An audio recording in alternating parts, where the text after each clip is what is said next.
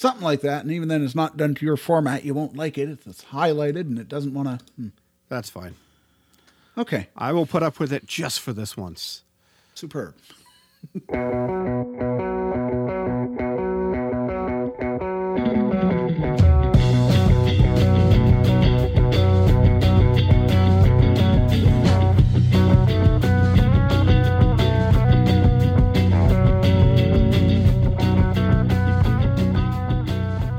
Hello and welcome to the Model Car Podcast. My name's Justin Twyford, and I'm joined by my friend and co-host, John Dezan. John, how are you today? I'm doing pretty good, Justin. How about you? I'm doing good. Hey, you know what we're doing today, John? We're Talking about horror stories? we are. This slightly delayed episode, since we wanted to put this out in October for Halloween, and we never got there. So it's a little spooky, and it's completely out of sync with cold, dark nights and time to make you think about horror. The birds were singing this morning. It's a beautiful day. But you know what? We got some great content, and I think it's a good idea to share it rather than wait and sit on it any longer.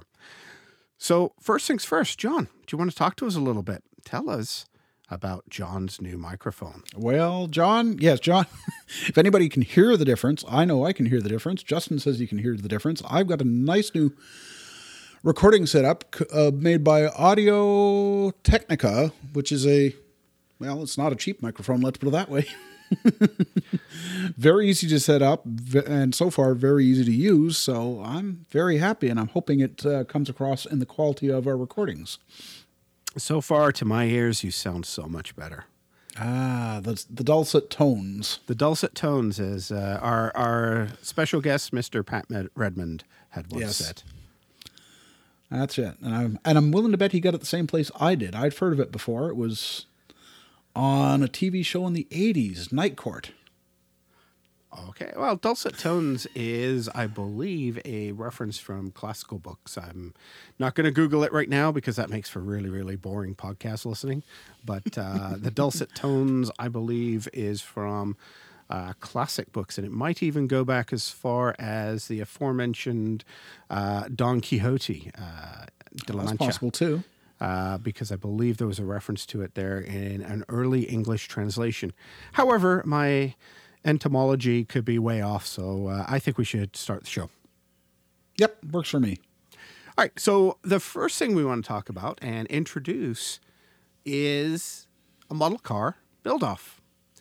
We have been having some chats. I think by now, if you're a regular listener, you know we have the Slack channel where we chat to each other, and we chat to some of our audience and some of our guests, and have a great time. One of the questions that came up is, what are we going to do for a build-off this year? Last year, I think we were a little aggressive on timelines because neither John or myself, for reasons that I blame Mobius for. Bad. I know. We didn't finish that build. It's sitting there mocking me, saying, oh, yes, bent part, you've got to fix it. But we didn't finish our own builds, which really sucked. So this year, we're going to extend it a little bit. And rather than go for a kit, because if you have a kit and it's defective and you're mad at it, I didn't want to build it anymore. So we decided to open it wide. So, John, do you want to tell us what we decided as a topic that everybody seemed to be interested in? Well, I believe the general idea is we were going with a birth year build. In other words, build a model of some car from the year that you were built in. I guess I should say born in, but... Yeah, let's go with born in because, those anybody within the first 8 months of the year, they were actually built the year before. Yeah, that's where I fit too. So, yeah, I'm a December baby. So for me, I was wouldn't change a darn thing. I got it, but no, the year of your birth. We figured there's lots and lots of topics depending with whether you're a muscle car builder like John, or you're an exotic builder like myself, or you just like something weird and wonderful. There's likely something that you can fit into this quite easily. It gives you lots of topics. It gives you lots of freedom to do everything from a box stock build to an absolute wild customization. Yeah, just as long as it's from the same year that you are. That's all we care. And it doesn't even have to be an original kit because it can be a re-release. The subject is from the year of your birth. Yeah, that's it. Yeah, the subject. The subject. Okay, I think we're finally getting there. We're going to put an extended deadline on this one because nobody likes to rush. We're going to say November 30th, 2020. That sounds so long ago, so long away, but So really long it's to just go, over. yeah. But It's not that much longer than sort of 7 months, I think it is, but it's coming up pretty quick on us. So let's come join us. Come tell us what you're doing. Post a copy of your kit on social media, what you're going to build. Tag us at Model Car Podcast, hashtag Model Car Podcast. The other thing you can do, you can tell us, we'll set up a Slack channel for content and conversation about what we're going to do. And we know that a lot of people have reached out to us via Facebook. And I'm going to not rant about Facebook for a change. yeah, you weren't here for the extra 20 minutes before we started recording, where Justin did his job on that. So Yes. We do realize that a lot of you guys are out on Facebook, and we want to make it easy for you. So we created a group called Model Car Podcast because we're so original. And come in. There is a really, really hard test that you need to have the magic password to enter. And the question is, name one of the hosts. one of the posts. That's a good one. Yes. The left post, the middle post, or the end post. Name one of the hosts. It can be myself, it can be John, or Pat. Any one of us. Just out of curiosity, would we accept any of Pat's other names? Yes. You get a bonus badge if you use the big squirrel as the entry word. There you go. The only reason we're doing an entry word and we're keeping it private is because we want this to be a safe place for everybody. Part of why we do the Slack group will keep going. Come join us there as well. We'll have that running at the same time. But sometimes, it's just easier if you're already on Facebook. Quick, easy way to go. The idea, if a potential member has not taken the time to at least listen to the podcast and know who we are, they're probably not the kind of people that are going to post the quality type of discussion that we want. We don't need any offshore men's health products or anything like that. So we're trying to keep it a little bit, and I apologize that there's an extra hoop to go through. But at the same time, it's really about what the experience is once you're in there. It's a one-time thing. Come join us. We'll have a link in our show notes. It is facebook.com/groups/Model Car Podcast if you want to go straight there. You can probably just search us. We have the page that is the cover for our promotion, the Model Car Podcast page. We also have the Model Car Podcast group. So just make sure you're at the right one. Click join, come join us. We just launched this week, and by the time you see this, hopefully we'll have a few more members, and John and I will have decided what we may be building for our entries. Oh, you make it sound like I have lots of choices from 1968. For your, so tell me, I have a few, but what have you got any going thoughts? to the year I was built in, that would give me another option, but. 68 was a good year for models. There were lots of choices. Well, pre-OPEC, the final sort of years of the muscle cars. I can only think of 3 or 4 models that I can really build of muscle cars from that year. So I may have to go looking. I may have to go take a good extended look through my stash and see what I have from 68. I'm sure there were lots of trucks that you could build that were probably built, could have been built in 68. But do you really want another Mobius truck in one of our build-offs? You can build whatever you like. Yeah, I'm sure as heck not going to be building a Mobius truck. Okay, but there's a nice kit from 1970 that they offered. Yes. So John is 68. I'm 7. I was born in 70. Yes, I'm going to be 50 this year. Don't remind me. Thank you very much. It's just a number, Justin. I've been there. I've done that 2 years ago or 1 year ago. Yeah, I just, Almost 2 years. I've always heard that things start falling off at 50, and my hair's already gone, so there's not much more important things that can fall off. Well, yeah, we're not going to go there on the show, but Anyway, my thoughts. we'll move along. We'll move along. I'm probably going to go something exotic. I've got a few thoughts in mind. There's a couple of British kits that could potentially fit into this kit.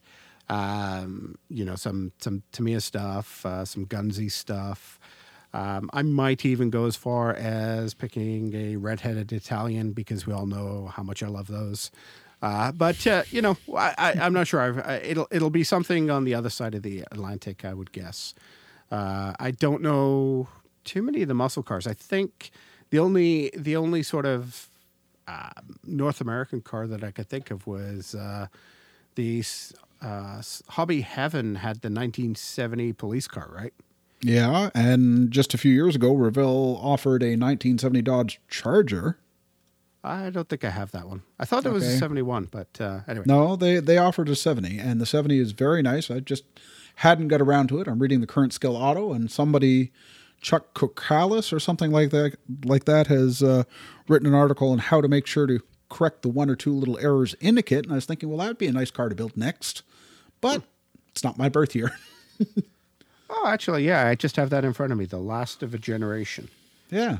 Easy upgrades to turn a pair of 1970 Dodge Chargers into stunners. Chuck, oh my gosh. I should have actually prepared this before I came on the air. Kurakils, I think. Chuck, yeah. I apologize. Yeah, and so do I if I get your name wrong. Really mean no disrespect. But two nice kits, though.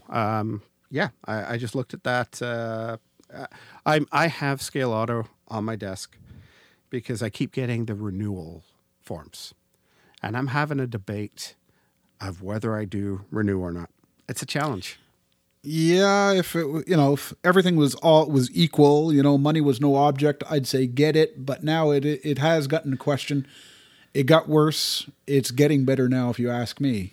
So, but that's me. Yeah. Ever since Tim Kidwell took over as editor, I'm finding I'm enjoying it a lot more than I was. Yeah, and nothing against it. It's one of the big challenges is most of our listeners know we're Canadians. And as a Canadian, subscribing a year in advance, in advance, it ain't that much cheaper than going to the hobby shop and picking it up. It's like over $8 an issue for us. And the content is largely North American builds. So I'm, there's, for me, John is much more excited about the differences between this factory kit and that factory kit. I can tell you the difference between a 68, a 69, and a 70 Charger and a 71 Charger. So, and I didn't even know there was a 1970 Charger until 5 minutes ago. Exactly. So, it's a bit of a challenge for me. I'd love to see something more in the exotic realm once in a while. So that's why that's actually sitting in front of me. I'm interested. What do you guys do? Particularly if you're somewhere that's not in North America with reasonable rates for this. Do you subscribe? Do you for go on the internet and look at their digital versions? It's something that is on my mind at the moment, mostly because I'm getting the urgent notices it's time to renew. Yes, they're still doing that to me, even though I renewed. So they just haven't. The right hand has not caught up with the left hand yet. Yeah, I think you ship yours over to your U.S. mailbox, right?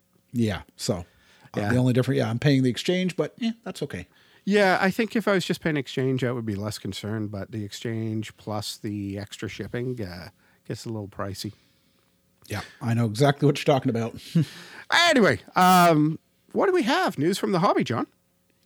Do you think we talked the section to death last week? I think we talked it to death last week. I know that the company that the mail order mail order retailer that I get emails from every week has listed some new European style kits. Oh. But I was thinking, well, I don't know. Do we really need to go into it? Well, if you've got European style kits, you've got to let me know who this mythical person is, because I like those European things. Yeah, you do, don't you? Okay. Yeah. I'm apparently not on their mailing list because I don't. No, you're not. You're not on his mailing list. I am on his mailing list. Where the heck? All right. After show. This is not exciting. Yeah. No. This is not exciting. But I thought I had my email at the top, and it's not at the top. It's just a couple down from the top, and because I would have gotten it on. Oh, I must have already erased it. Well, I don't recall doing that. Wow. Lousy show prep, John. Yes, you're right, though. I do not recall erasing it. Dang, I'm slipping. We're getting old. People know how old we are now. The newest email I have that I saved is from the 13th, and it came in on Friday, which was the 15th, and I don't recall trashing it. Okay. Oh, well, minor detail. Yes. If anybody listening is still with us after all this, why don't we talk about what we're actually building? Yeah, in your case, I'm guessing the crickets are talking very loudly.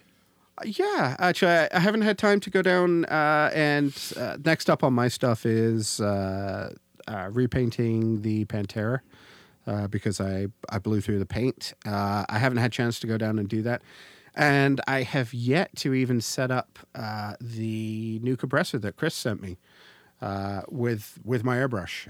It's just been one of those absolute crazy weeks around here. These things happen. Yeah. It's just a crazy busy week. So I've had no time. The one thing that I have been doing, I don't know if you ever do this. Do you ever just sit in bed and look through your unbuilt kits dreaming of what the next thing you're going to build is? Oh, that would be a little challenging for me, seeing as there's no kits allowed in my bedroom.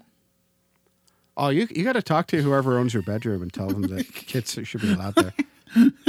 Yeah, the cat would just love that. He'd be going through them at night, wrecking pieces.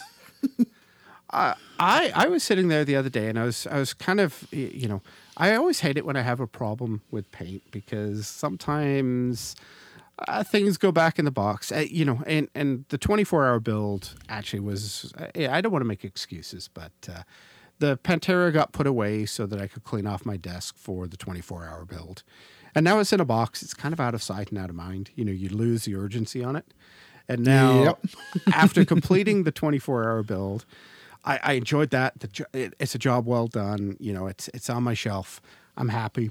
It's like, okay, what's next? There's something, oh, look, new shiny in my brain that goes, hey, what are we going to do next? So I was sitting there the other night. I went to bed a little earlier than my wife, and I was sitting in my bed just reading, and I kind of looked over at my kits, and next thing you know, I'm out of my bed, looking at some of the kits that are a little harder to see. I've got sort of 3 different shelving units there, and some of them are kind of tucked away. And I found a Gunze, the high-tech kit of a red-headed Ferrari, of course. But it was their competition version, which is, I think, one of the rarer ones. You don't see it quite as often. The competition 250. So it's the one that has all the metal suspension components and everything like that, photo etched in it. And I was down that deep dive of taking every part out of that kit and looking at it and oogling over it for, a good half hour before I finally went to sleep. But that's got me really excited. It's like, I don't even remember buying that kit, which, probably is because I'm getting old and my memory's going. That's one of the things that's falling off too. But it's like, wow, that was just such a great process for me. So I really have to make a determined effort to get my butt downstairs and paint the Pantera. In Canada, we actually have tomorrow is a stat holiday, an extra holiday that we have where I'm not at work. Speak for yourself, boy. That's not a holiday here. Not in my part of Canada. Well, yes, but you guys make up other stuff. This is Well, one. yeah, we have, what is it, June 24th, June 25th? Yeah. See, Saint Jean Baptiste. yeah. I don't know what that is. So you guys make that up. We make up a family day. So tomorrow I'm hoping That's that the I can get only down one south. we get, though. Because I know most of the other provinces have one holiday per month, right? I mean, this is February. You're getting a holiday. You'll have a holiday in March. I don't. I think it's April. It's Easter, which Okay. is the next one. I don't know when that is. But you'll probably have one like in June or August or September. Well, September's Labor Day, of course, but Yeah, everybody gets that. I know you get them because I have a calendar of the type of dog that I used to have, my Skipper Key, and I look at that. Oh, yeah, they get a holiday today. They get a holiday next month. They get a holiday the month after that. Why doesn't Quebec? Because they can't read English on the calendar. No. It's because of the simple clause, the distinct society. Oh, now we're getting political. Yeah, time to move on. So Time to anyway, move on. back to the point. I have tomorrow off work. I'm hoping to get some paint on that Pantera Yay. tomorrow, and also to set up the new compressor, because I'm really excited to do that, but not excited enough to make time to do it. Apparently. Well, darn. So John, let's talk models, because I've talked excuses. What have you done? I was trying to think of that. It's just, what have I done in the past 2 weeks? And I think I was actually rather productive. Honestly, I mean, I know I finished my 2018 Ford Mustang. I don't recall if we talked about that last time. I don't remember, and I should do, because I edited that. Listening to an extra 2 hours, is talking for 2 hours and then listening to us and editing 2 hours of talk. I don't remember anything that was in that episode. Yeah, like I said, I don't remember it either. I suppose I could have looked up the show notes, but I don't think so. I don't believe we talked about it. So tell us now, at the risk of boring our poor listeners, what you did to your Mustang. Well, it was inspired, believe it or not, by a skin in Gran Turismo 4 or 5, whichever it is for the PlayStation. And the skin was developed for me by a friend in Australia, and it basically replicates the look of the Bud Moore Mustangs as used in 1969, which was so close from our birth year, but minor detail. It would still be wrong on a 2018 Mustang for my birth year, but still. So we basically got a cream roof, a black horizontal surfaces, and then a burgundy below that. And my original idea for doing the build was to, well, there never really was. I never really settled on whether if I was going to do it as a Group C car or if I was going to do it as a street car. And given that Tamiya has said, we're doing the Group C car, I said, okay, I'll do this one as the street car. And wow. Very cool. It's a three-tone, I believe, isn't it? Yeah, it's Tritone. That's right. Yes. Tamiya's racing white on the roof. And what are the other colors? Just plain black for the rest of the horizontal surfaces, and then TS11 burgundy for the vertical surfaces. Straight out of the rattle can. The paint came straight out of the rattle can right into my airbrush. Team Airbrush, thank you. It looked really good. And then I see you did another. You're going over to the dark side here. No. I finished off the 1960, the Trumpeter 1960 Pontiac Bonneville convertible too. Oh yes, I saw that on the Spotlight. Yeah. Okay. My first and last Trumpeter car. Was it as bad as Mobius? Broken parts?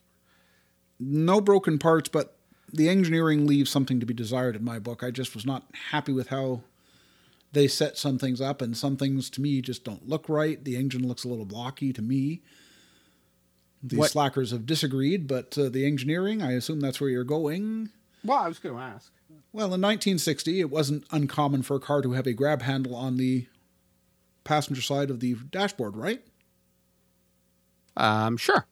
I can remember. The first car I remember riding in was a late 60s Volkswagen Beetle that I came home from the hospital in, and I know it had a grab handle above the glove box door. Well, the Bonneville has that too in 1960, and they engineered it so as the grab handle locates to both the dash and the passenger side inner door panel. Okay. Yeah, that alone, that's just plain stupid. Yes, they were very nice in that they provided chrome insets to do all of the chrome down the sides of the car. That's great. But the exterior door handles, the mirrors, the rear fender mount antennas, all are not plated. Molotov to the rescue. Yeah, that is what I did. But when the kit came out, it came out long before Molotov, came out. Oh, we've changed the name of Molotov now? I thought it was Molotov anyway. I assume. I know somebody corrected it on me. I know somebody corrected me. So. Hold on, quick little Molotov markers. Well, that's how they're spelt, but I thought it was like a German W, which is Where does it come from? Volkswagen. Well, I'm assuming. Yeah, but where do they come from to begin with? I don't know. I mean, if we go around calling it Molotov, it sounds like it's a Molotov cocktail. Yeah, but a Molotov, it's not a Molotov cocktail. It's a Molotov. Anyway. Yeah, things to, if any listeners Somebody corrected me. That's all I know. If any listeners know, please let us know, because we could talk about this for an hour. Oh, actually, we follow the search a little bit quicker. Molotov home is Molotov knows best. Der interesting Dich for Insider. That sounds like German to me, even if my German doesn't sound like German. Yeah, it sounded like voices. I'm not sure whether I'm not sure if they were just coming from your head or if you were reading those. So okay. Oh, we're gonna go with German and Molotov then. Yeah, Molotov then. Good. So whoever corrected me, you were wrong. Oh, there's an email or a Facebook Oh, thing I know. coming Somebody, to you right we're now. going to get something on Slack or on Facebook or something within minutes of this episode hitting the air. Oh yeah. Okay. Contact. That's all right. Contact on all the social medias. Model Car Podcast. Yeah. As you were saying, I'd moved on to the dark side. Yeah, I'd finished an airplane that I started well over 10 years ago. And it's done. It's, as far as I'm concerned, it's nice. It's not perfect. It would never win an award at a contest, but I'm happy with it, considering I don't normally do freehand camouflage patterns on aircraft. So I'm happy with it. And I'm also, the current project that's, because there's not very much left to it, is another unfinished aircraft that I'd started years ago. And this one, it's not freehand camouflage because it's a natural metal first generation jet, but there is an olive drab anti-glare panel both forward and after the cockpit, and I had to mask and paint that. And again, not perfect, but I'm happy with it. First time I've ever done that. And I'm sure there's people wondering, well, aren't you a model car guy? Somebody once told me it's not wise to label yourself. And given that, I like Army tank, I like the occasional Army tank. I love airplanes and cars. So I see myself more as a modeler than just a model car builder. Am I still on the show, Justin? I'm debating. I mean, no offense, John, but you know how like you hear those old TV cartoons, and the teachers stood up there, and you're listening to the kids, and the teacher's going, wah wah wah wah wah wah. Yep. So somewhere after model airplane, I go wah wah wah wah.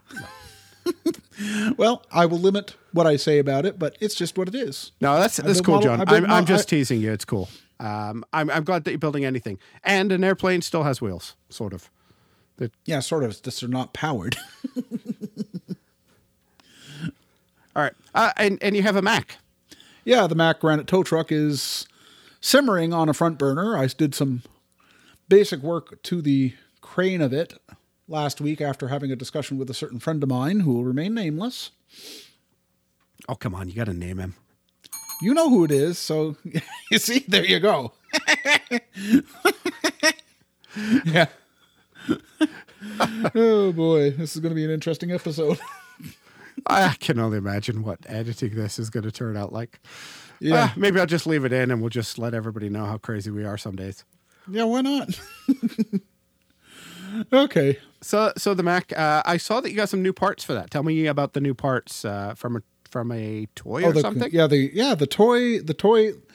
There was a 1/32 scale tow truck that this unnamed friend gave to me some years ago.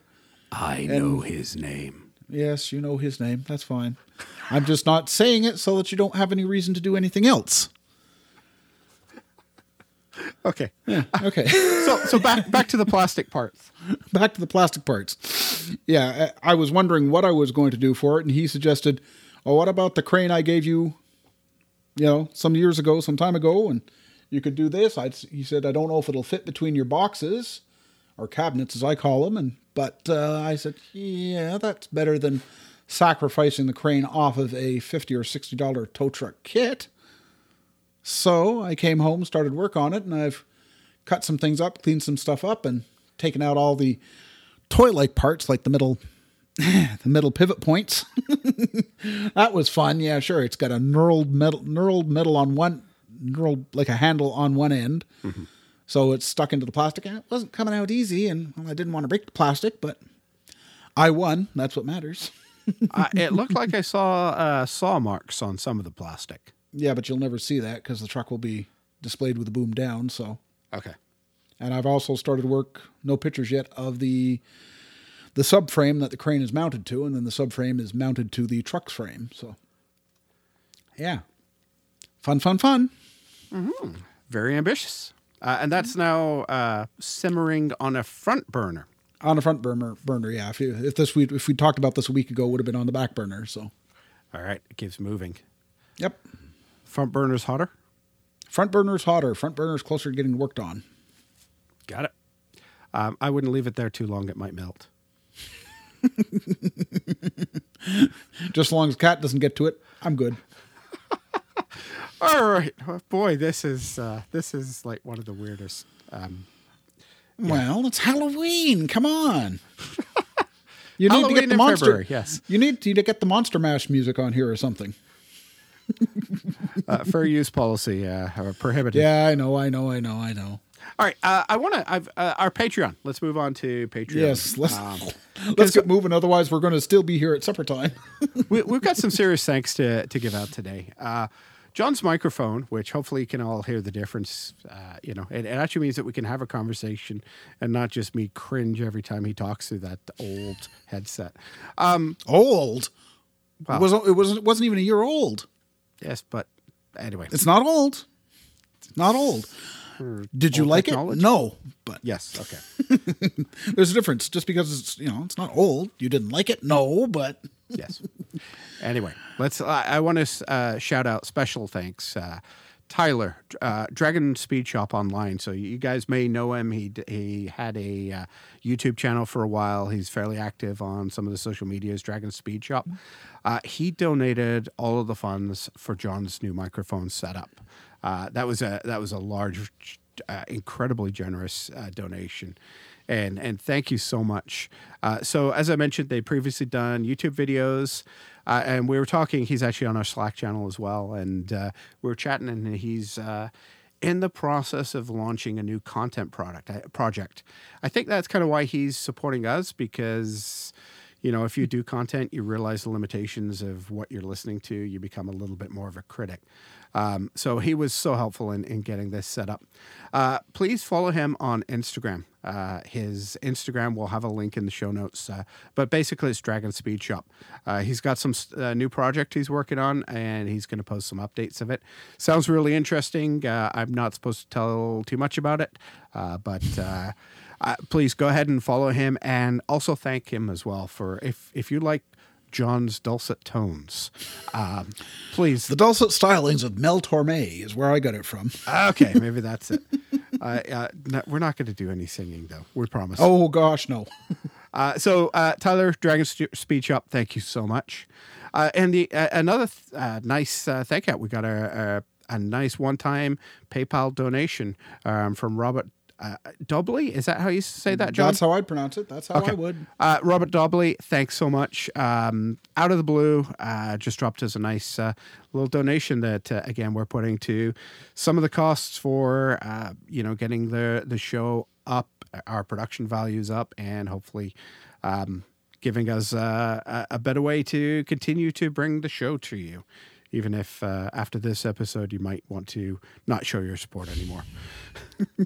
If you do love the show and you like what we do, even when we kind of ramble a little bit, a couple of ways you can help us. One of those, give us a 5-star rating on Apple Podcasts, on Stitcher, wherever you listen to podcasts. If there's a way to give it a thumbs up, a like, a review, please go ahead and do that. Why is that important?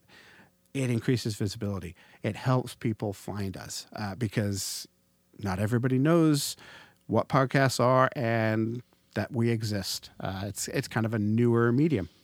The other way to do it is tell your model building friends about us. Get them to listen. Send them a link. Share it on social media. Really helps us build an audience. The more audience we have, the better it is. The more discoverable we get, and we continue to grow.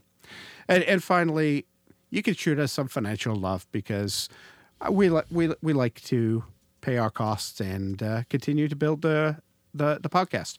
A couple ways it can do that. We have a fundraising campaign on Patreon. Patreon.com/modelcarpodcast. You can take it with it. We use the same name everywhere. You can go and join us there. We've got some extras for subscribers. We have a special Slack channel just for subscribers. Gives a little bit more access to people, and different levels have different things. Take a look on the website. For even just $1 an episode, you can help us out, and that would be really great. If you're not interested in signing up on a Patreon, I get it completely. You can go to our website, modelcar.show/supporters. There's a link there to PayPal. You can just click on it, send whatever you're comfortable with, whatever you can spare. We appreciate everything, little or large. You don't have to buy us a microphone, which is truly appreciated. But, every dollar helps out. So thank you to everybody that is supporting us at the moment and continues to support us. And we will continue to hopefully put out good content for you to listen to and be part of that journey with us. And John, we're into the horror stories. I'm going to have to get some creepy music for this. Yeah, you definitely need to get some horror creepy music. Stories. All right, so we've actually got some. This will be fun because we've got some content from some of our listeners. We've got our own content. Anything you want to start with, John? Should we go with the show notes or? Yeah, we'll go with the show notes. Why not? Go with the show notes. Now, some of these are actually a little bit older because we did go out to the community and ask for your input of this prior to our ill-fated October Halloween issue. But we thank you anyway, and we still want to get these out. People have taken their time to do that. But I want to start with my nemesis, the evil thing on my workbench that I love so much. Yeah. Super glue. Uh-huh. Now, really good at gluing skin together, isn't it? super glue is great when you slip when you're cutting something and you have that little, that little number 11 nick in the corner of your finger that's bleeding everywhere. Super glue is great. Super glue is also terrible if you're not careful with it. I don't know if I've mentioned this on the show before. I may have mentioned it in the glue section, but that was a long time ago. I use super glue quite a lot. And one time I was putting the final assembly of a kit together. And you know what happens when you do that. You have your hand holding what you need to glue. You've got your kit together. You've got the piece in position. And you need a bit of glue. What do? Well, like all normal people, I grabbed my jar of super glue, my little container of super glue, and pulled the cap off with my teeth. Asking for trouble. I poured a little drop onto the part that I needed, still holding with one hand the model. I got my little glue stick out and glued it together. Everything went really well. And then I decided I wanted to recap the super glue. The problem was I had glued my lips to the super glue cap, top and bottom. Oh, how interesting. Oh God, was that painful. And, you know, it's a bit like, you remember when we were kids and somebody dared you to do something stupid like, hey, touch your tongue to the frozen light pole. If you're Canadian, you know damn well better to do that. Oh, come on. You've either teased somebody to do it or you've done it yourself. We all have. Anyway, it was pretty much like that. Thank God I had debonder on my workbench. But even with that, oh, my lips were so sensitive. It was funny because it wasn't at the bottom of my, like in the mouth part where it was wet.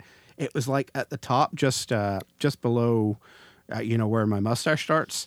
And anyway, it was painful. So you could just imagine me trying not to, because God only knows how toxic all the debonder is. Because you have to put like a little bit of debonder in, then you kind of like roll back a little bit of the skin, then put a little bit more debonder in and roll back a little bit more of the skin. Yeah, I'm just picturing this now. Yeah. And you got to do it at both the top and the bottom. So this is not easy. No, I was, yes. Jeez.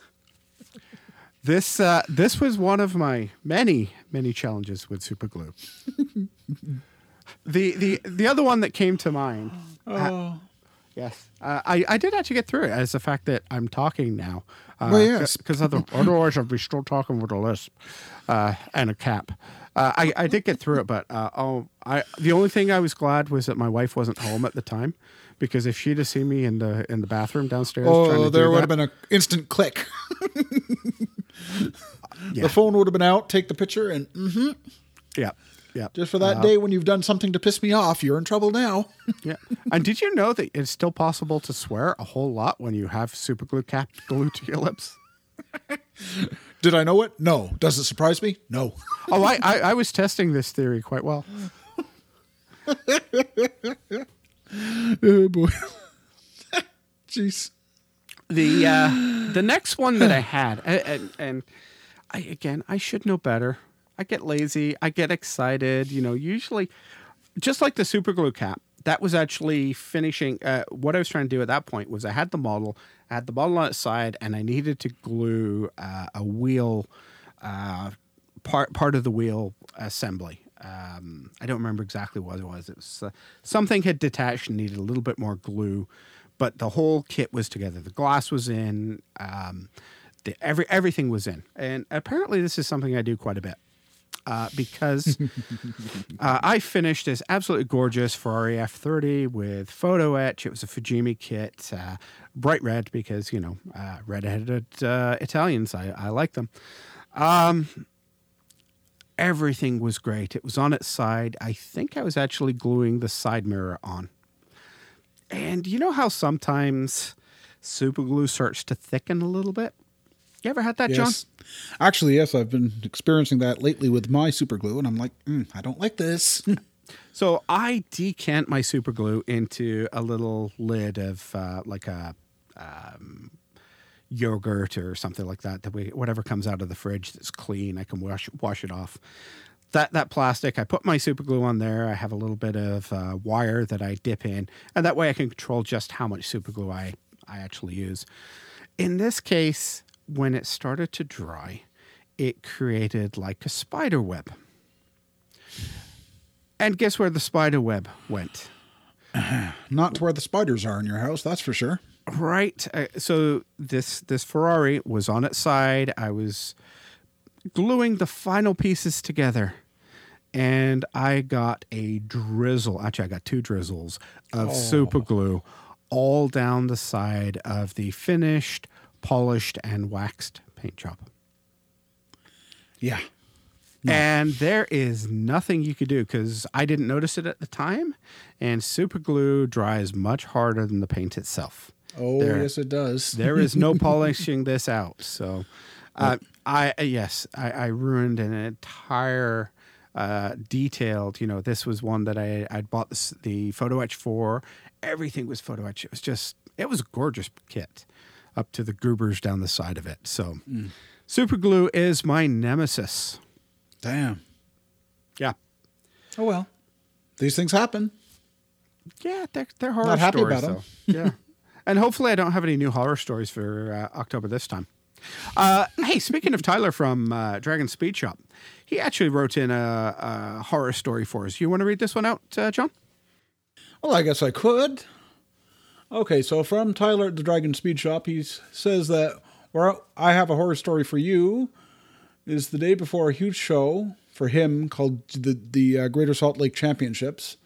He was putting the last final touches on a 1950 Oldsmobile Custom. Everything was painted, detailed, and ready to assemble. I had the interior tub installed and was installing the fully cushioned frame. Custom frame. Custom frame. Glued in the frame. It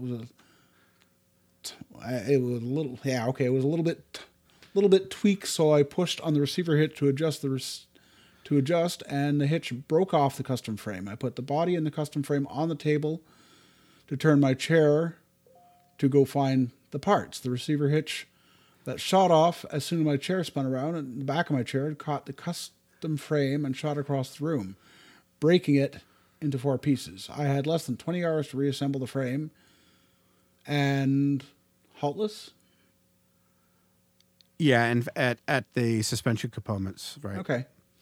Did you get the frame assembled in time? Well, you did, but didn't look right and was missing paint and lost some of the suspension parts. Have you ever done this? Have you ever dropped something and then rolled your chair over it?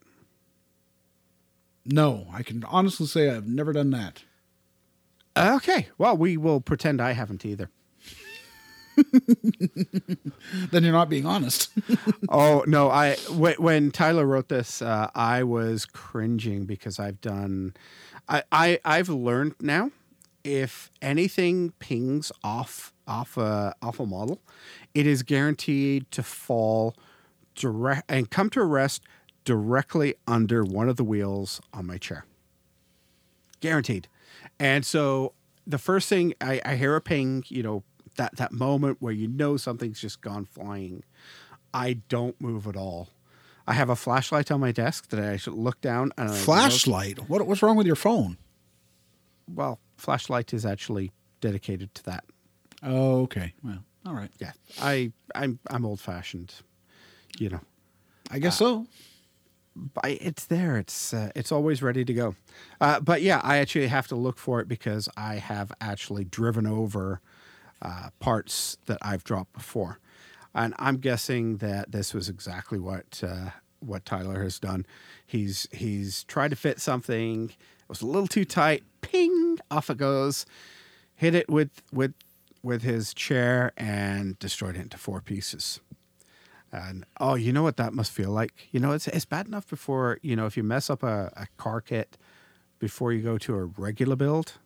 24-hour build, John. Bring back any memories? Oh, don't get me started. I probably dropped something then. I don't recall it, but yeah, I know what you mean about, drop it and it's like, oh God, I freeze. Yep, you freeze. And very carefully look down from the chair. Can I see it? Can I not see it? I don't know.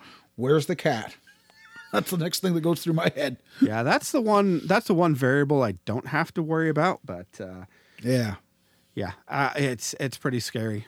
It's guaranteed. There's certain things that if I do it, the cat will appear out of thin air. If I'm polishing paint, bang, he's right there, right between my legs, and I can just look down there into the shadows under my desk and see these yellow eyes looking at me. What are you doing? Can I have it? Jeez. Yeah, I wonder if Tyler has a cat that because he said he lost some of his suspension parts. He got it right. He got it fixed, but I'm not sure right was it was quite not what he wanted to. But when you've only got a little bit of time, 20 hours.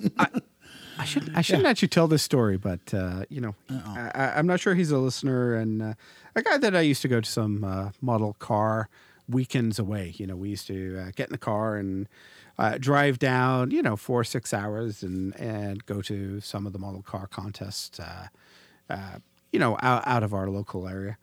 In other words, you're talking about Northern Washington. Yep. Northern Washington, even, south of Seattle. So, okay.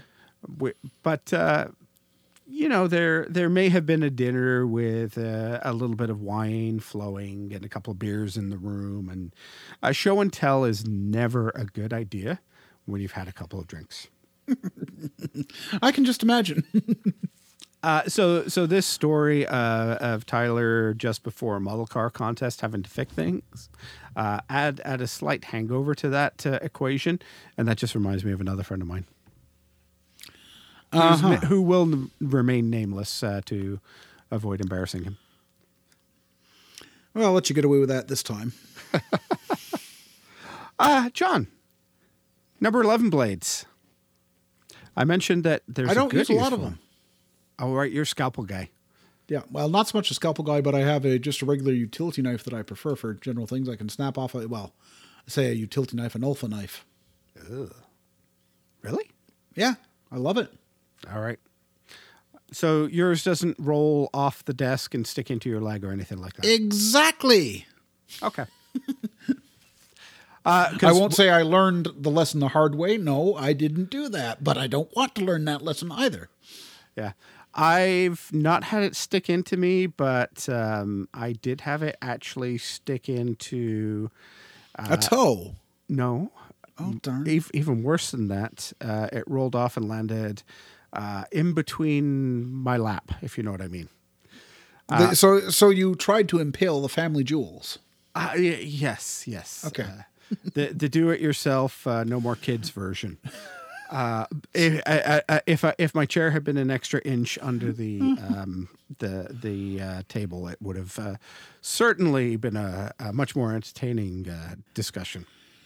Yeah, you would be talking at a higher pitch now. Mm-hmm. So yes, number 11 blades. I know I can't tell you the number of times I have cut myself with those. I have the love-hate with super glue. I've had to glue myself together. Have you ever cut yourself badly, John? No. Knock on wood, and I'm knocking on my desk.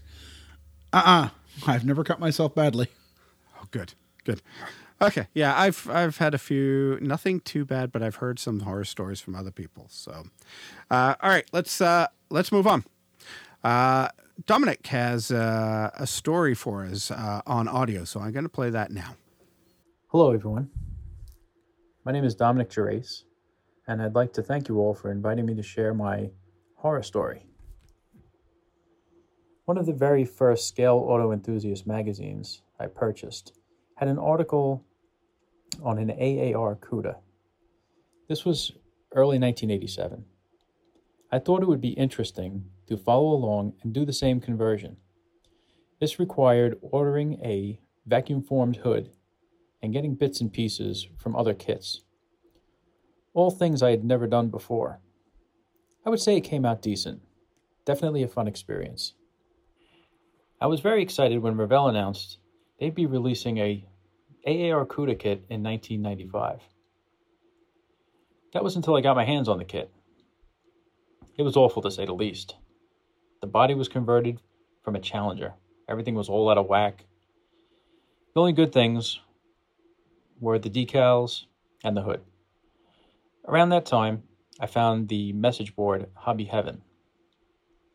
Every night I looked forward to reading pages of posts, collecting ideas for future builds of my own. I recall everyone complaining about that kit. A friend of mine in the Liars Club helped me create a conversion kit using pieces from Revell's AAR CUDA. We built a nice AAR replica out of the Monogram 71 CUDA. I was big into resin casting, and at the time had made several copies for myself and some to sell. Somewhere around 2005, a gentleman on the message board by the name of Chris Loudon began working on a conversion that involved combining Revell's AAR CUDA mess with the 71 Monogram CUDA. He pointed out some inaccuracies with the 71 and its greenhouse area.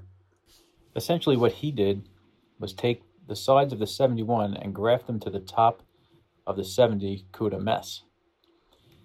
His came out pretty nice. Me being one who loves a challenge, decided to follow along and do it myself. It was probably the most involved conversion I had done to date. I had saved all of his pictures on my computer, spent weeks drawing with marker on both cars where to cut, what would be used, and what would be discarded. Finally, the razor saw came out and I went to town.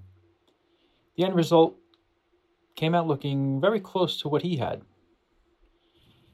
There were some gaps that were a little larger than I had planned, but I had plenty of body filler on hand, and it was ready for primer. About this time, my wife and I were having issues. I didn't like the people she was contacting on the internet and talking to on the phone. She said I was overreacting. But words were being exchanged with another guy that I didn't particularly care for. Things were escalating. I got into a conversation with her mother one afternoon while I was at work. Over the phone, her mother told me that my wife was afraid of me. I told my mother-in-law what I had heard, and that I confronted my wife about it, and she tried to blow it off. I got mad. My wife was not too thrilled that I got her mother involved. She got so mad, in fact, that she decided to lash out at me while I was at work. The only thing she thought she could do that would upset me enough was to destroy what I was working on. So she took a hammer to a 1/24th scale Limelight Superbird. What she did not realize was that the car was a die-cast, and the hammer did not have the desired effect. The roof was caved in and the wing was broken. But other than that, it fared pretty well. That was when she found the project I was working on. The poor AAR CUDA. To say it was unrecognizable would be an understatement. Every seam I had meticulously filled came apart. It was flatter than flat. The poor car never even saw primer. I came home later that day and eventually walked past my model desk. There I saw the crushed Superbird and the remains of my AAR CUDA project. My 5-year-old son, who happened to be standing next to me, said, "Daddy, what happened to your Superbird?" I laughed and said, "I think Mommy's mad at Daddy." The CUDA had been sacrificed, but had not yielded the desired result. I guess it gave its life in vain. Years after the divorce, my ex-wife asked me why I laughed. I said I really wasn't sure. I guess in all my years of building models, I was never the type to destroy them.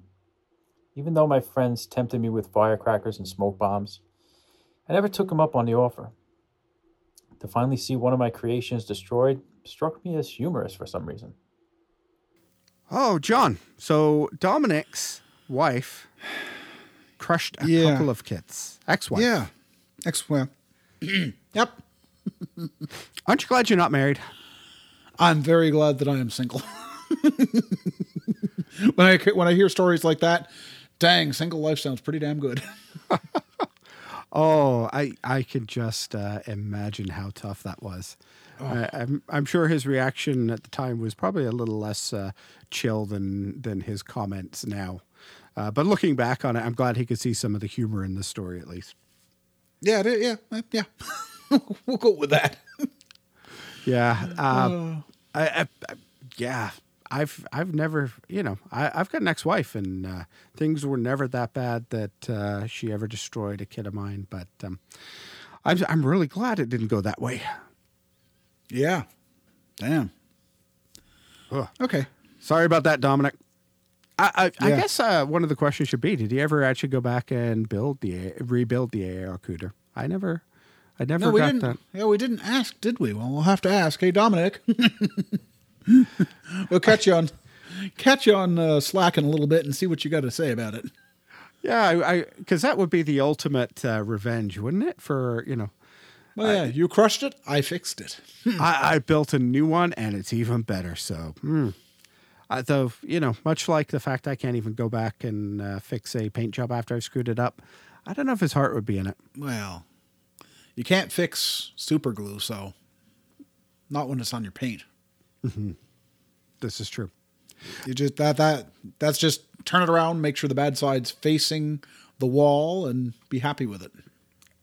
Both sides are facing the inside of a box. Oh well, that works, I guess. Hey, All right, Chris has got one of his stories. just remember we have two Chris's on Chris the Martin. Slack channel now. Chris Martin. Sorry, Chris. And they're both Chris M's as well. Yeah, that's why I was having trouble when I was trying to think of it earlier. Wait a minute, I know it's an M. Yes, that's going to mess everybody up, but that's okay. We will fix that. Well, all right. yeah, we'll just have to change your names, Chris 1 and Chris 2. That's what I was thinking. At least Chris Martin has a last name we can use as his first name. This is true. Anyway, we won't do that to you, Chris. No. Or Chris's, or I wonder what the plural of Chris is. Chris I? Let's not go. Oh, man. Nope. So Chris Martin, he wrote in to tell us about his horror story. A number of years ago, I was taking some pictures of models to post online. The best spot I had at the time was on the back deck of my parents' house. I had a model of a Ford Courier that I was taking pictures of that managed to roll off the railing 2 stories to the ground. Thankfully, he was able to put it together as none of the body broke, but bits of the chassis did. Have you ever dropped anything, John?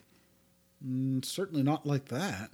I'm sure I've dropped something over the years, or at least fumbled something, but I've never done that. I have seen pictures from modelers here in Quebec where they're living in an apartment or a condo, and they have a 18-wheel semi parked on the railing of their balcony, and it's like, how many stories up are you? Heck, even 1 story? No. I think that is my ultimate fear. I kind of have. I have this problem. I live in a small house. My model kits are on the top of a high shelf above doorways, so that it's the only place that I have for the finished kits.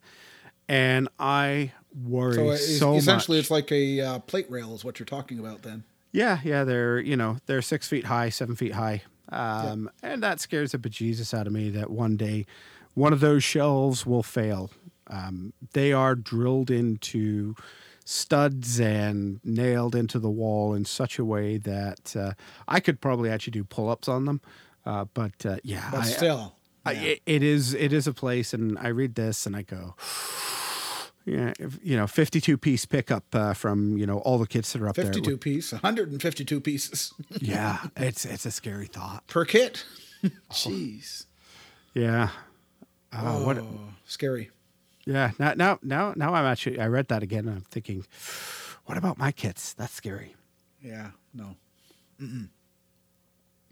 Oh, I don't so much say I've had one roll off the shelf, but there was one time in my first year as an adult builder, I got invited to a show in a shopping center. And one of my models at that time was a fictional fire chief's car for the city of Magog. We didn't have a fire chief's car back then. We do now, but that's irrelevant. But one of it was in a shopping center. It was just out in the mall, and some lady walking by just decided she ought to put her hand on it and roll it down the table. It's like, yeah. Have you ever, we've got nothing in the show notes, but it's a question just occurred to me. Model car contests. Have you ever had somebody pick up one of your cars and or damage it at a contest? No. Never had that. What do you display just on the put them on the tables, or do you put them on bases? I put them straight on the tables. I actually saw one of my early model car contests that I went to. I actually saw somebody moving somebody else's models on the table, and the idea of having somebody grab my model and move it. I know where the weak spots are, but nobody else. Where the strong parts are too. Yeah, I know what to touch, but the idea of somebody just grabbing it and moving it. So one of the things I actually do, and I don't know if I mentioned this before when we're talking about model contests way back when.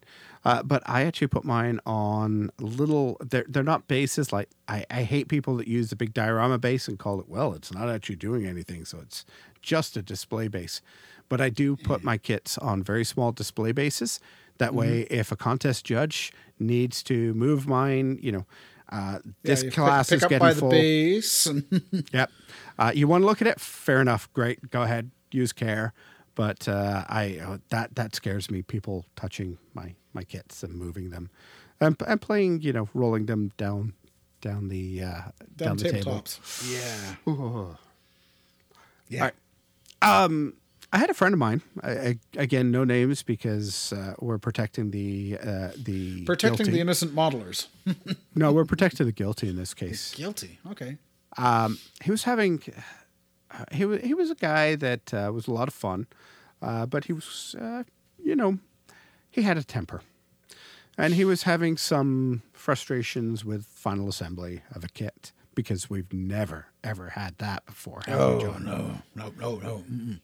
Where things just nicely, that interior tub just nicely slides into place and holds the glass firmly without changing anything. If it's not a Tamiya, odds are you're going to have that problem. If it is a Tamiya, there's no problems. This wasn't a Tamiya. I don't remember if it was a Revell or if it was an AMT kit, but he was having a little bit of frustration. And you know how sometimes you do, you get upset, slam your fist onto the desk. He cut the model. The model went spinning into the wall behind his desk. Cracked the paint job, lost parts.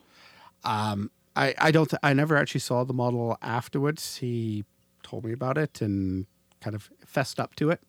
But yeah, the idea of just, how you just catch the edge of something where, we've all done it with paint jars and things like that we spilled. Mm-hmm.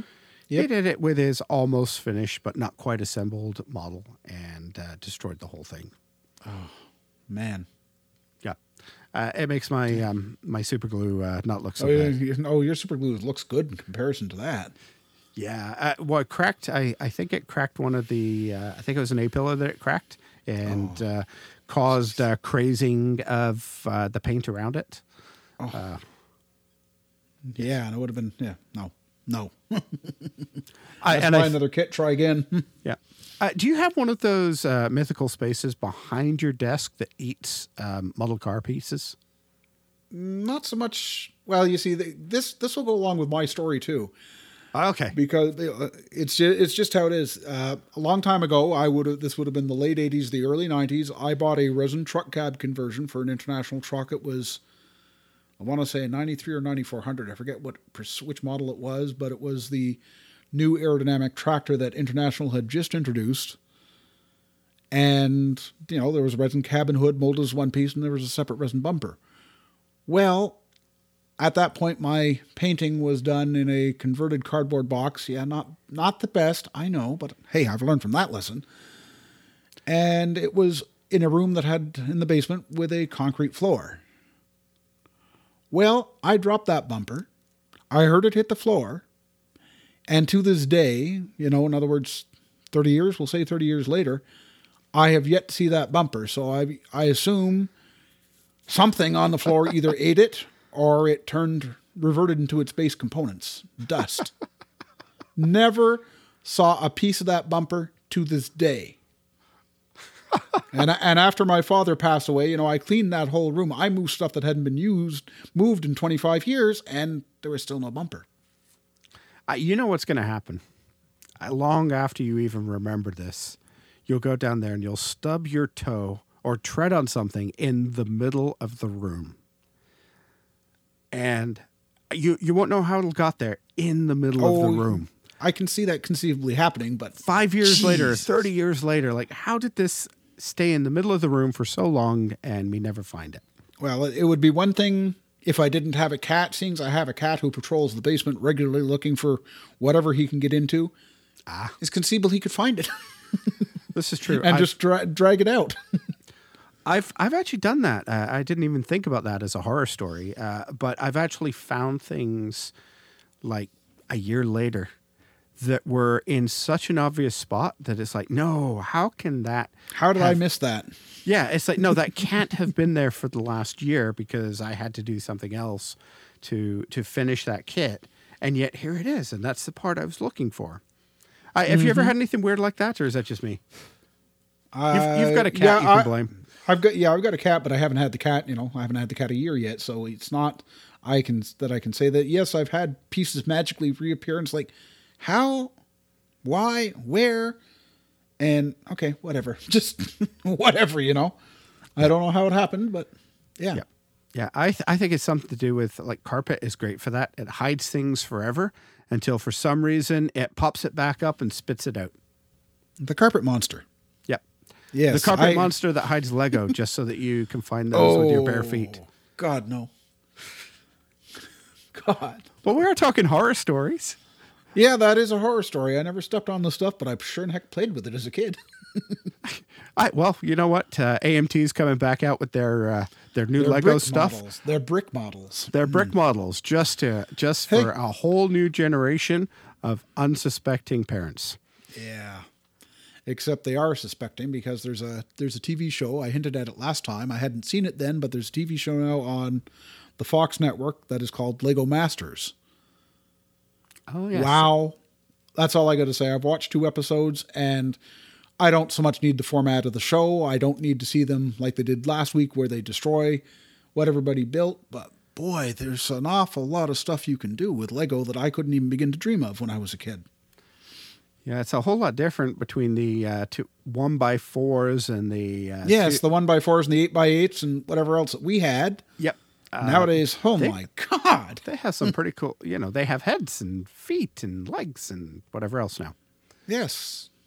And different types of wheels, different sizes of wheels and tires. And oh my God. Wow.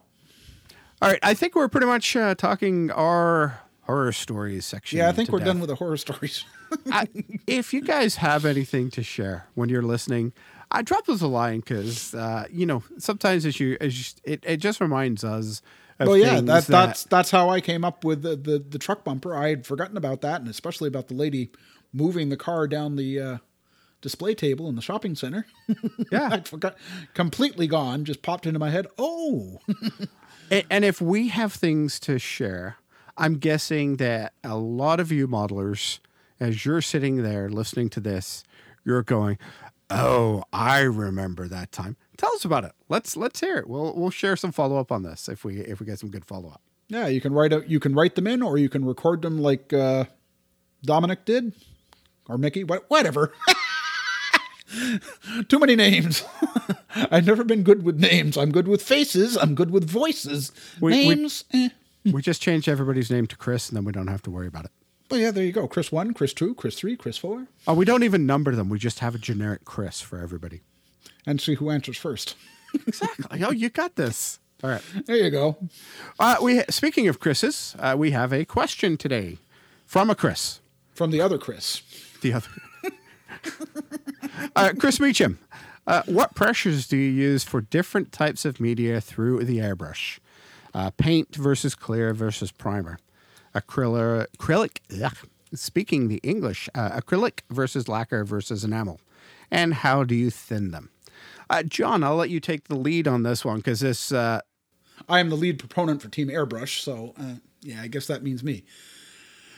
I don't alter the pressure unless I'm trying for a special effect. I generally run my pressure at 12 to 18 PSI, and the amount of thinner is varied to make sure that the paint flows at what I need it to flow at. And I also have to, I guess remind Chris Meacham, I don't know if he was here way back at the beginning when we talked about how I paint, but I paint thin, soft, and close, meaning the paint is thin, the air pressure is low, and I am close to the model, as in the tip of the airbrush is generally an inch or less from the surface that's being painted. So it's all a matter of adjusting how much thinner you're putting into everything. And as we're talking about paint versus clear versus primer. Generally with primer, For me, it'll come out of a spray can. I'll put it into my airbrush bottle and I'll paint.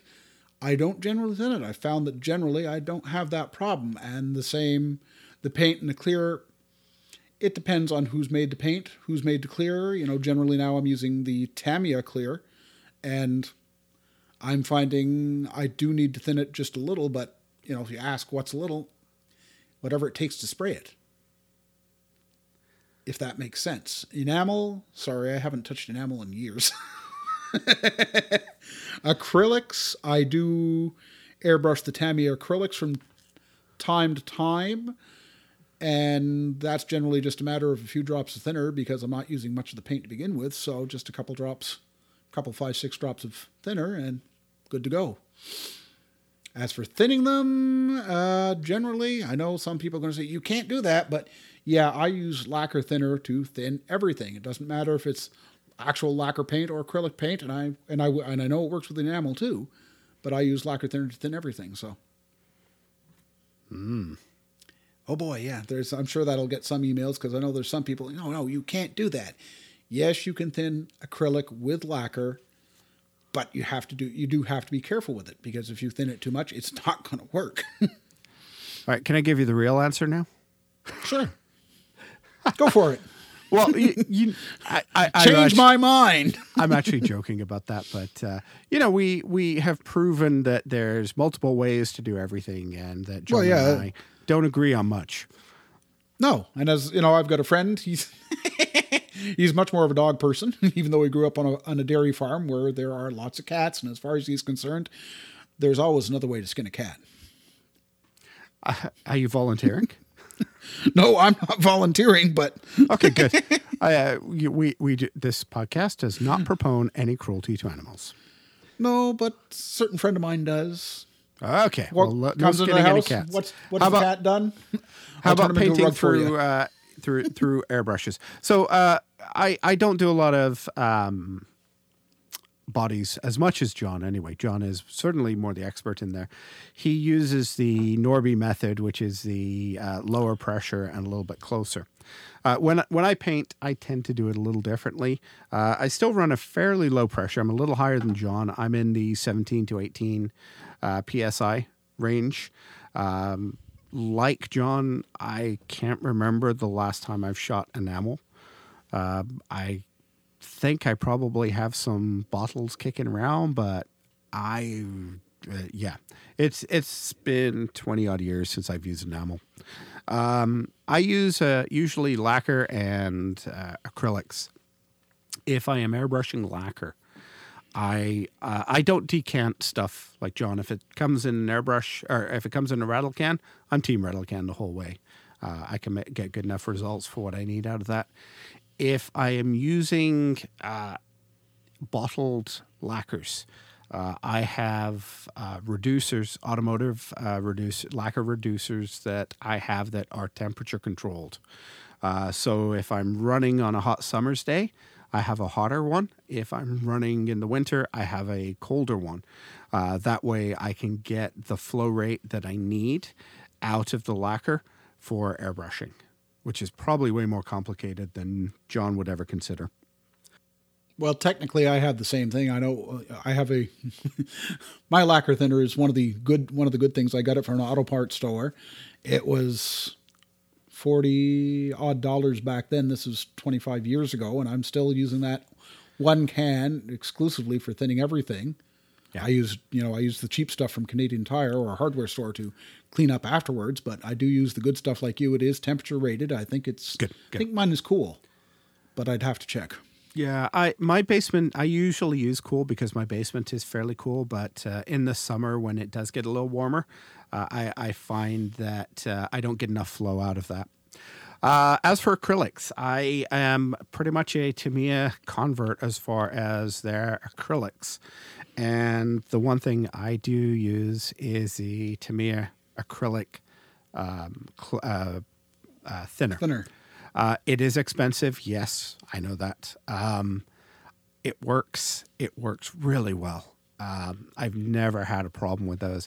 And, as I talked about on the last episode, I do surprisingly more airbrushing than I actually care to admit to John, because once my compressor broke and I realized just how many times I needed to go in to do some detail work with my airbrush, I do use that quite a bit. I still have a collection of them. God only knows when I run out. I used to go to the photography department at the local stores and pick up all of their film canisters. And I've probably got enough I've got a drawer full of or maybe half a drawer left of those. I mix those in a film canister. Thinning, I thin by eye. I've got a little, I think it's Gunzi, makes a little metal flat paint stirrer. I think it's got a... Tamiya makes them too. Okay, maybe it's a Tamiya one. But it's a little metal one. I use that, and then to see how thick the paint is, what I do is actually take that and swish it up the side of the container that I'm using, and I look at how quickly it comes down. It's a bit like, I don't know if you drink wine. If you drink wine, you look at what's called the legs. You swish a bottle of wine, and the amount of sugar that's in the wine actually shows you how quickly the wine runs down the glass back into the wine itself. I use a similar type of idea for thinning. You thin it to the consistency of wine. I don't drink, but I've worked to the concept of thinning it to the consistency of milk. Yeah, I actually go to milk. Pull some up the side of the bottle and see how it runs down, and if I like it, it's good. If it's not, well, either add more paint or add more thinner. I don't use lacquer thinner to thin my acrylics. No, but it's the same concept. I have to send John an email and complain about that. All right. Hopefully that answers your question. We'll send that to the circular file. Yes. All right. Recommendation section, John. What do you got today? I see you're going on to the dark side again. Yeah, but it's so nice on the dark side. They have cookies. Do they? Well, yeah. But then again, I guess that only counts because I make my own cookies, so. Okay. My recommendation is, once again, on YouTube. You can subscribe to Fine Scale Modeler's New Product Rundown. Now, you're going to say, why would I want to do that? Because they don't review cars and trucks. This is true, but as I said earlier, I consider myself a modeler first. You know, the car, truck, airplane, You're splitting hairs in my book. If it's a model, I like to build it. That's cool. But they do review cars, the occasional car kits, every now and again, ever since Tim Kidwell came back to being involved with the New Product Rundowns. Seeing as he's the editor of Scale Auto now, he gets the occasional segment. I'd like to say it's, at least once a month. They only do the show twice a month, so it's not every month, but I guarantee you, within 2 months, you will see a car kit being reviewed. And that's darn cool. The regular hosts are plenty fun, as is Aaron Skinner, who's got an Australian accent. I assume that's because he's from Australia. And Elizabeth Nash. I don't know where she's from, but I'm assuming the United States. And yeah, they're both fun. There's always the fun part after they're actually done the reviews. They will review 3 or 4 kits generally per episode. And at the end, Justin puts in our outtakes at the beginning. Well, they put the outtakes in after the episode. So you can always stick around to see how somebody is flubbing their lines in that episode. Because we never flub our lines. Oh, no. No, everything's intentional around here, but hey. All right, cool. So what is for a car modeler, how much unrelated car topic content do you have to watch to get relevant car content on that channel? Well, right now it seems like it's more... you sort of get lucky, if you get what I mean. Okay. It's, there was a new episode on that I watched Friday or Saturday morning, and I said, yeah, it's been a long time since we've seen a car review, and there was Tim Kidwell on with a car review, and I was like, well, that's cool. I know it hadn't been done for an episode or two, so that's a month and a half. between episodes, between kit reviews. And yeah, there's always going to be, they're always going to talk about the other stuff as in cars or, not cars, but airplanes or tanks or science fiction or ships. But what do you expect? It is Fine Scale Modeler. Mm-hmm. It's what it is. Mm-hmm. Yeah, it's been a while since I've read their magazine, and don't recall. I don't recall a high amount of content. No, there never was a high amount of content, and virtually nothing since Kalmbach bought Scale Auto. So, but hey, that was the first model magazine I ever started getting. Yep, you can take what you can get. Yeah, exactly. All right, I'm going to go down a literary rabbit hole for mine again. So I was watching, there's a story behind this because, it's me. There's always a story and a reason to talk. My wife the other night decided that we should watch a romantic comedy. On a Friday night, we had dinner, we had a glass of wine, and we were having a date night, as I'm sure many of our listeners are familiar with. And was this on Valentine's? No, it was the week before. Oh, darn. Valentine's, we had the kid in the house, so that complicates things. There was no dating that night. I think we had takeout pizza actually on Valentine's Day because we are so romantic. Anyway, you're old romantics. That's what it is. We're married. We don't do that stuff anymore. Old married folks. Yep. Anyway, back to my story of this wonderful movie. My wife went through the many, many streams of content coming in and picked this wonderful show called The Leisure Seekers. Have you ever heard of it? Can't say as I have. Okay. Great. Again, I don't stream, so. Yep. I'm glad you said stream and not streak, but that's a whole different. Jeez. Anyway, oh boy, this is going off the rails, isn't it? This isn't working well. Okay, I don't know about it. I'm enjoying myself. This movie, it has Donald Sutherland in it. Amazing actor.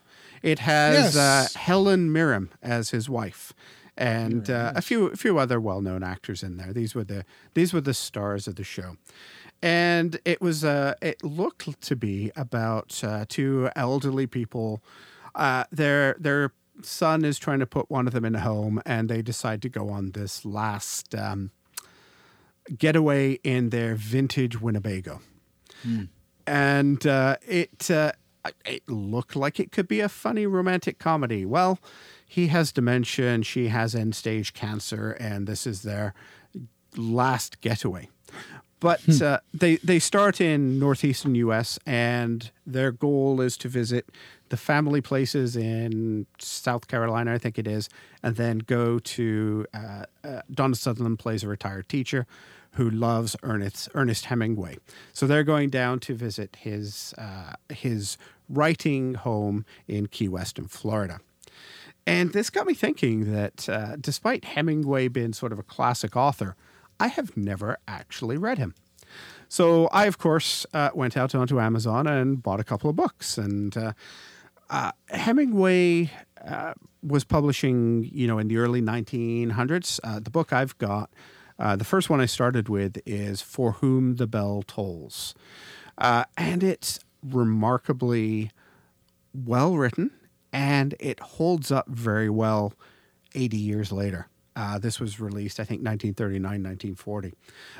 It's a story about the Spanish Civil War in 36 to 39, and about a guy from the resistance that's going in to blow up a bridge. And it's about the people that he enlists and the help he gets, and some amazing character development, given... this was an American author writing this. Really, really good, engaging story. Kind of war related. So I think if some of our modeling listeners like something a little bit out there, want to pick up a classic book, I certainly recommend this. So Ernest Hemingway's For Whom the Bell Tolls. I'm about halfway through it, and I've only had it for 4 or 5 days. So strong recommendation. Have you ever read any Hemingway, John? No, I haven't. Okay. If you're ever bored and want to try something, it's actually a really good place to start. Yeah, I'm just trying to figure out which movie it was that he did because I know where he lives. So You're going to track him down. no, I don't have to track him down. I know where he lives. I just was wondering where they'd shot the movie. That's all. Okay. So you've been down to the Key West? No, we're talking about Donald Sutherland. Oh, Donald Sutherland. Okay. Yes. I thought we were talking about Hemingway. No, sorry about that. Donald Sutherland. That's why I was a little confused. Yeah, sorry about that. That's okay. You can the other one, Mr. Hemingway. I know you can find out where he did all his writing. I've seen it on TV. Mm-hmm. So, yeah, okay. It does mention that here about Donald Sutherland. All right. Well, let's wrap up the show unless you got anything else you want to add, John. Hi, folks. This is Pat. Apparently, I wasn't on the show today. So I needed to let you guys know that Sunday, March 8th in Toronto, Group 25 is holding their 8th annual model car and slot car hobby flea market. That's there's no contest, no show. There's just a gymnasium full model cars and slot cars available for purchase. I will be there. I will be there vending some stuff. Admission's $5. 12 and under are free. Doors open about 9:30 a.m. Runs till about 2:30, 3 o'clock. And this is at the Franklin Horner Community Center, 432 Horner Avenue in Etobicoke. Horner just east of Brown's Line. It's where Group 25 holds their September show and flea market. And this is the spring, almost spring. It's the late winter hobby flea market. So, come on out if you're in the Toronto area. Group 25 Model Builders Club's 8th annual model car and slot car hobby flea market. If you're going to be in southern Quebec on Saturday, March the 8th, there's a show called Plastomania that you can attend if you are so interested. It'll be at the Knights of Columbus Hall at 335 6th Avenue in Saint-Jean-sur-Richelieu or Iberville. And the theme is emergency vehicles. Hope to see you there, guys. Show notes for this episode. We've mentioned several links. Please go to modelcar.show/podcast/031. This is episode 31. If you have any questions or want to join our Slack, feel free to drop us an email, modelcarpodcast@gmail.com. John, I forgot that we had done something for you. The place to find you. Yeah.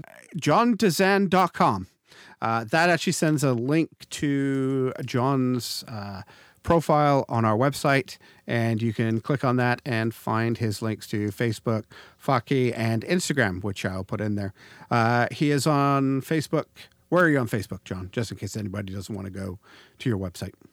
John K. Dezan on Facebook. And At least I believe. John. And also... Yeah, john.k.dezan. John.k.dezan? No. Yes. No. That's what your login is, or your URL is. Anyway, if you search for John If K. it is. Dezan, you'll find it. Yeah, John.k.dezan. See? But you didn't put in the second dot. I did. I didn't hear it.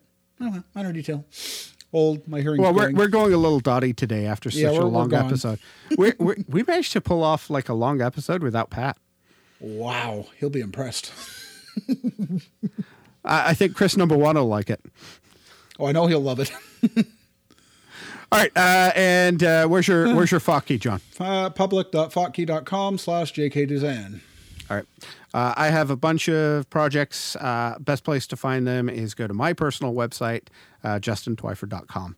That's got some of my projects, a little bit about me, and some of my links to social media, as well as my writing on productivity and management and leadership and all of those wonderful things that have nothing to do with model cars.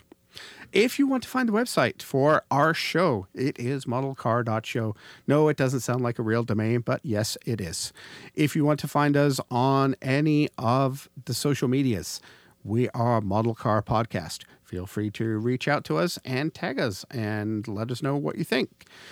Much thanks to our Patreon producers for this episode: Chris Martin, Dragon Speed Shop, the esteemed Pat Redmond, Alex Thomas, Mickey Gervais, who has also been called Dominic, so I think we've given him a bit of an identity crisis, and Jamestown at Scale Finishes. We thank you all for your support. And I think that concludes our long-winded and slightly Off-topic. Walk in the park, meandering episode. Say goodbye, But it John. was fun. Goodbye, John.